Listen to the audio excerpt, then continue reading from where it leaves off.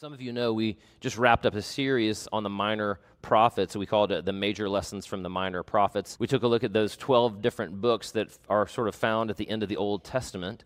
And then today we're actually beginning a new series. And this new series we're going to be looking at over the next month, we're calling it The Power of Weakness. The Power of Weakness. The sermon today is intended to serve really as a brief introduction to the topic. It's kind of intended just to sort of make you think a little bit. It's intended to make you think a little bit. It's not really a deep dive into the power of weakness, but rather it's an introduction. I want you to be thinking about this concept of strength that's found in weakness in God's economy. And because it's so counterintuitive, I just want you to begin processing that idea today. We'll cover it more over the next 3 weeks. Now, today I'm also going to touch on the topic of forgiveness in the sermon. And so before we begin, I want to acknowledge that some of you have been wounded far more than most of us can imagine, more than we can fathom. And so for some of you, forgiveness is going to require that somebody come alongside of you as a guide, maybe a helper. And so if that's the case with you, then I would encourage you to maybe come talk to me afterwards. Maybe you can talk to someone that you know. And if you talk to me, I'd be honored to help you find someone to serve in that capacity as a guide to help you work through forgiveness. Before we begin, however, let me take just a moment and let us pray. Father, thank you for your word. I thank you that your word is a lamp unto our feet. It's a light unto our path. Father, your word is by definition an attempt, it's the goal, Father, to help us walk through life, to flourish, to live. Father, it's an opportunity for us to fully become the people that you created us to be, Father. And obviously, Father, it's not just that the word or your word is a pathway for us to learn how to walk through, Father, but it shines a light on who you are, our good Father, and on your Son, Jesus, our Savior. And so, Father, I pray today that we would allow this, your word, to sink down through our heads all the way into our hearts, and that we might leave this place today changed. We pray all these things in the name of your Son, Jesus Christ. Amen. So over the last 20 years, the film industry has been dominated by movies about superheroes. You can just sort of, think for a second in your brain, probably all sorts of things pop up in your head. The advent of CGI has made it possible to watch superhero movies without having to suspend your rational mind quite as much as I did when I was growing up in the 80s and special effects were still in their infancy. Maybe you know what I'm talking about. There's a great special effects picture of Batman and Robin there. We got another one of Superman here. Superman right there. You can go find these things where, as they were filming it, he's just laying on a table, and then they put this thing in the background. Anyway, and so back then you sort of had to work along with the very remedial sort of special effects, and you had to really use your imagination a lot, but it was worth it. At the beginning of the 2000s, Pixar introduced us to The Incredibles. Maybe you remember The Incredibles. They're this family that all had superpowers. Mr. Incredible was super strong. Elastigirl, who was married to Mr. Incredible, was super stretchy. Somehow that totally works for her in the movie. Vi, their oldest daughter, had the power of invisibility, and she could also create force fields. And so immediately some of you introverts are thinking, wait a minute, I could be invisible and keep people away from me?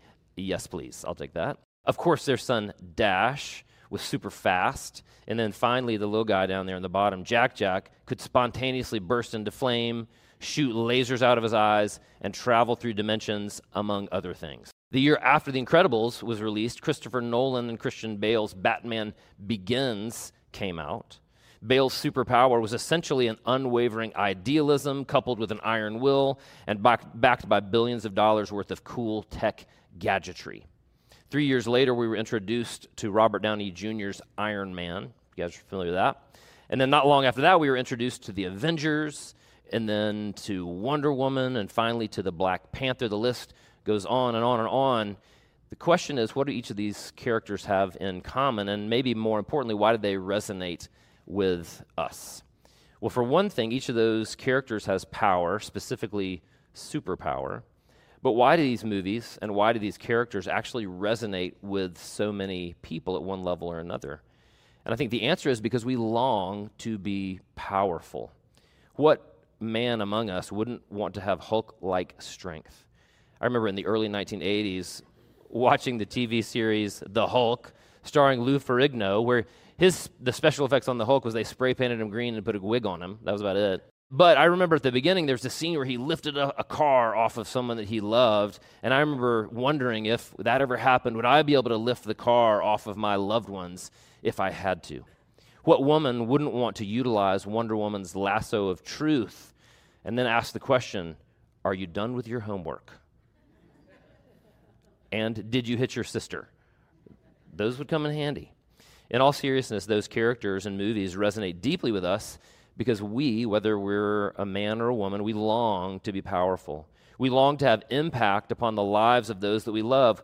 We long to have the power to do good, to fight evil, and to implement justice in the world. That's why we go to the gym. It's why we work out and lift weights. It's why we go to college. It's why people go off to get counseling degrees and get medical degrees. The desire to be powerful isn't actually the sign of something wrong with us. Rather, our longing to be powerful is a reminder to us of the one in whose image we have been made, right? That longing to be powerful is in us because we're created in the image of God. But as many of you are fully aware, there's a problem with power. In fact, technically, that's incorrect. There are many problems with power. First of all, the image of God in us has been corrupted or polluted by sin, and because of that, we're just as likely to use our power for evil as we are to use it for good. In fact, we may be more likely to use our power to benefit ourselves at the expense of people who are less powerful than we are. You're probably familiar with the axiom, power corrupts, and absolute power corrupts absolutely. It's an axiom because it's truish. A second problem with power is that though we do play a vital role in bringing goodness and justice to the world, ultimately the final outcome of goodness and justice, what the Bible would call shalom, ultimately that belongs to God, and we should be glad that it does because we're not very good at playing God. Bruce Almighty has taught us that lesson well.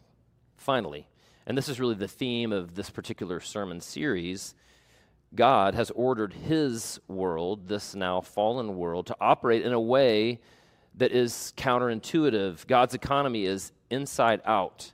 It's upside down. It's bottom up. We see that backwards economy early on in God's story when God ordains that the future Savior would come through the line of an unloved wife named Leah.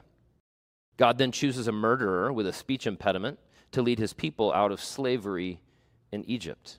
That theme of using those who are weak continues as God ordains women to rescue his people time and time again in a culture where women didn't have much power.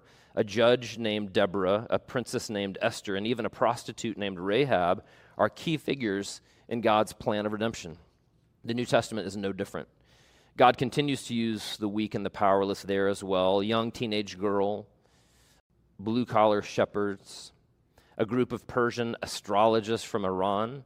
They're all key figures in the story of the Savior. And then Jesus remarkably goes about building his messianic team not with intellectual, economic, or political power players, but instead with some fishermen, with a rebel, a skeptic, and even a traitor to his own people. After Jesus' crucifixion and resurrection, God shockingly chooses a violent right-wing political activist to become the key figure in bringing the message of Jesus to the entire non-Jewish world. In a great twist of fate, God doesn't avoid weak people, but rather he invites them into his larger story of redemption. Listen to what that last man, who we know as the Apostle Paul, has to tell us about God's paradigm, and specifically what he has to tell us about the power of weakness. We're going to look at 2 Corinthians 11 and 12. Beginning in verse 30, Paul writes this, "If I must boast, I will boast of the things that show my weakness. The God and Father of the Lord Jesus, who is to be praised forever, knows that I am not lying. In Damascus, the governor under King Aretas had the city of the Damascenes guarded in order to arrest me. But I was lowered in a basket from a window in the wall and slipped through his hands." Now, if you remember, Paul's conversion was on the Damascus Road. We read about that in Acts chapter 9. He rode into the city of Damascus, a man of power, a man of honor, a man of dignity. He was anointed by the religious and the political elite to arrest and persecute Christians. But here we see that he left Damascus not in power or in honor having accomplished his great mission, but rather he leaves in weakness and he leaves in shame. The persecutor had become the persecuted. He escaped the city by being lowered from the city wall in a basket in weakness. Paul goes on to write in chapter 12, verse 5, I will not boast about myself except about my weaknesses. Even if I should choose to boast, I would not be a fool because I would be speaking the truth, but I refrain so no one will think more of me than is warranted by what I do or say, or because of these surpassingly great revelations. Therefore, in order to keep me from becoming conceited, I was given a thorn in my flesh, a messenger of Satan to torment me. We'll get to that in a later sermon. Verse 8, 3 times I pleaded with the Lord to take it away from me, take this suffering away from me. But he said to me, my grace is sufficient for you, for my power is made perfect in weakness. Therefore, I will boast all the more gladly about my weaknesses, so that Christ's power may rest on me. That is why, for Christ's sake, I delight in weaknesses, in insults, in hardships, in persecutions, and difficulties. For when I am weak, then I am strong. The power of weakness. As I mentioned earlier, over the next month, we're going to be in this sermon series entitled The Power of Weakness. We're going to be exploring specifically the themes of the weakness of meekness, of suffering, of humility, and today we're going to touch for just a moment on the idea of forgiveness. Each of those involve laying aside our power. Each of those involve laying aside our rights. Each of those involve laying aside our control in order to trust in God, our Heavenly Father. And in a great twist, we'll see that as we embrace our weakness, we actually become strong, says Paul. That's precisely what he says here in verse 10 of chapter 12 of 2 Corinthians. I'm going to read it again. That is why for Christ's sake I delight in weaknesses, in insults, in hardships, in persecutions, and difficulties. For when I am weak, then I am strong. Now, I would be lying if this didn't sound counterintuitive to me. My guess is that it sounds counterintuitive to most of you as well. It's definitely counterintuitive to the broader world around us. If you just go to YouTube and type in the word weakness, you'll see what pops up. There's a Joe Rogan clip entitled Eradicate Weakness. In the clip, he talks about how whenever he spots weakness in himself, he seeks to remove it at all costs. Former Marine David Goggins pops up as well with a similar loathing of frailty. Jocko Willink, Jordan Peterson, the list of anti-weakness evangelists goes on and on and on. And now we know in one sense that weakness isn't a virtue, it's just weakness. It's not good to be ethically weak. That would inevitably lead to a lack of integrity. It's not good to be physically weak. If I want to be able to play with my grandchildren one day and not be too much of a burden on my family as I age, then I should probably try to stay fit. Maintaining strength as long as possible is actually loving to my family. So what does Paul mean when he says, for when I am weak, then I am strong? Well, at the very beginning of the letter to the Corinthians, Paul gives us at least one example, and of course over the next month we're going to look at the others. But he tells the Corinthian church to forgive those within the church who have, as the ESV translates it, caused pain. To forgive those who have caused pain. Now we don't know exactly what that pain was, but what we do know is that in some way some damage was done that caused hurt. And then Paul uses the financial term forgive, that's actually an accounting term, to describe how we as believers should respond when brothers or sisters cause us pain. Technically, forgiveness, again, is this mathematic term. It's an accounting term that means to erase or to remove a debt that someone owes you. Forgiveness means that when it's in your power to make someone pay you, instead you give up your rights and you cancel their debt to you. This is counterintuitive. It's inside out. It's upside down. It's bottom up. Remarkably, Paul, however, goes even further, as if that wasn't hard enough. He not only tells the Corinthian believers to forgive, he tells them to comfort, and he tells them to reaffirm your love for the offender. It's one thing to forgive someone and then walk away to kind of wash your hands and be done with them. That maybe would be something that would be some relief to us, but it's something totally different to then move towards a person who has hurt you, especially offering them comfort and offering them love. Just let that sink in for a moment. That's counterintuitive. That is not the way of the world. Perhaps what is most interesting is the word that Paul uses for comfort in chapter 2 of 2 Corinthians is actually parakaleo. Parakaleo. That word is probably familiar to several or many of you in this room. Some of you will know that one of the names that Jesus gave to the Holy Spirit was the Paraclete, or the Comforter. And let's look at what Jesus said to his disciples in that passage where he called the Holy Spirit the Paraclete. In verses 16 and 17 of John chapter 14, Jesus says this, "And I will ask the Father, and he will give you another helper, Parakletos, to be with you forever, even the Spirit of truth." In other words, Jesus told the disciples that their heavenly Father would send someone to sit with them and to comfort them and to remind them of what was true about who he was and about what Jesus came to do and who they were. And whether we know it or not, we often need to be reminded of the truth as well. Recently, I met with someone at Seven Hills, and they asked me if I had any advice on how to combat anxiety. And having experienced my fair share of counseling and the study of cognitive behavioral therapy over the years, I was able to answer relatively quickly. One of the primary ways to combat anxiety is to actually remind yourself of what is true. Some people call it self-talk, but it's telling yourself what's true.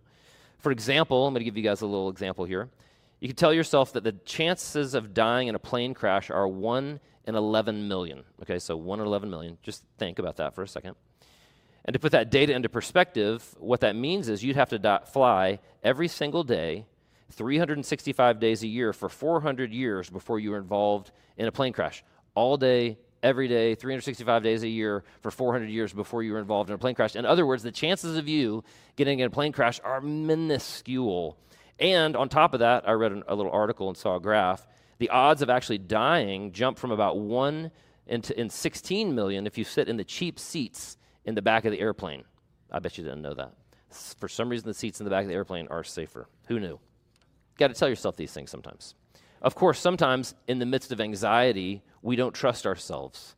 And so what we need when we don't trust ourselves, when we don't believe ourselves, is we might need someone to come alongside of us and to be the one who reminds us of what is true. That person could just be a friend, just a loving, caring, present friend. It might be a professional counselor. It could be a teacher. Jesus' point, however, is that for the Christian, that's exactly what the Holy Spirit does. He comes alongside of us. He reminds us that we are forgiven. He reminds us that we are loved. The Holy Spirit reminds us that we are adopted. The Holy Spirit silences not only our own voices of doubt and anxiety, but he silences the voice of the evil one as well.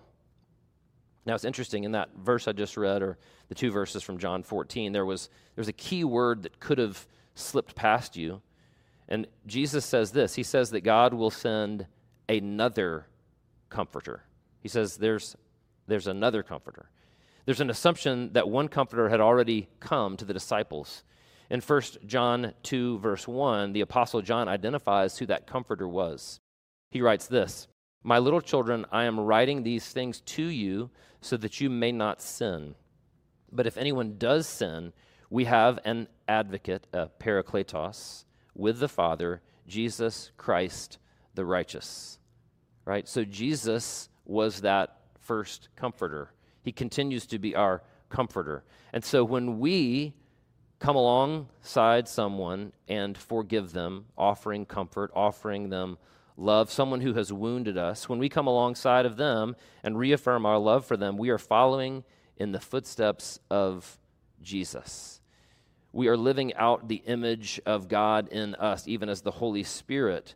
But we're basically being Jesus to those people who we enter into a relationship with, the very same Jesus who proclaimed, "Father, forgive them," that is, the people that crucified him on the cross. "Father, forgive them, for they know not what they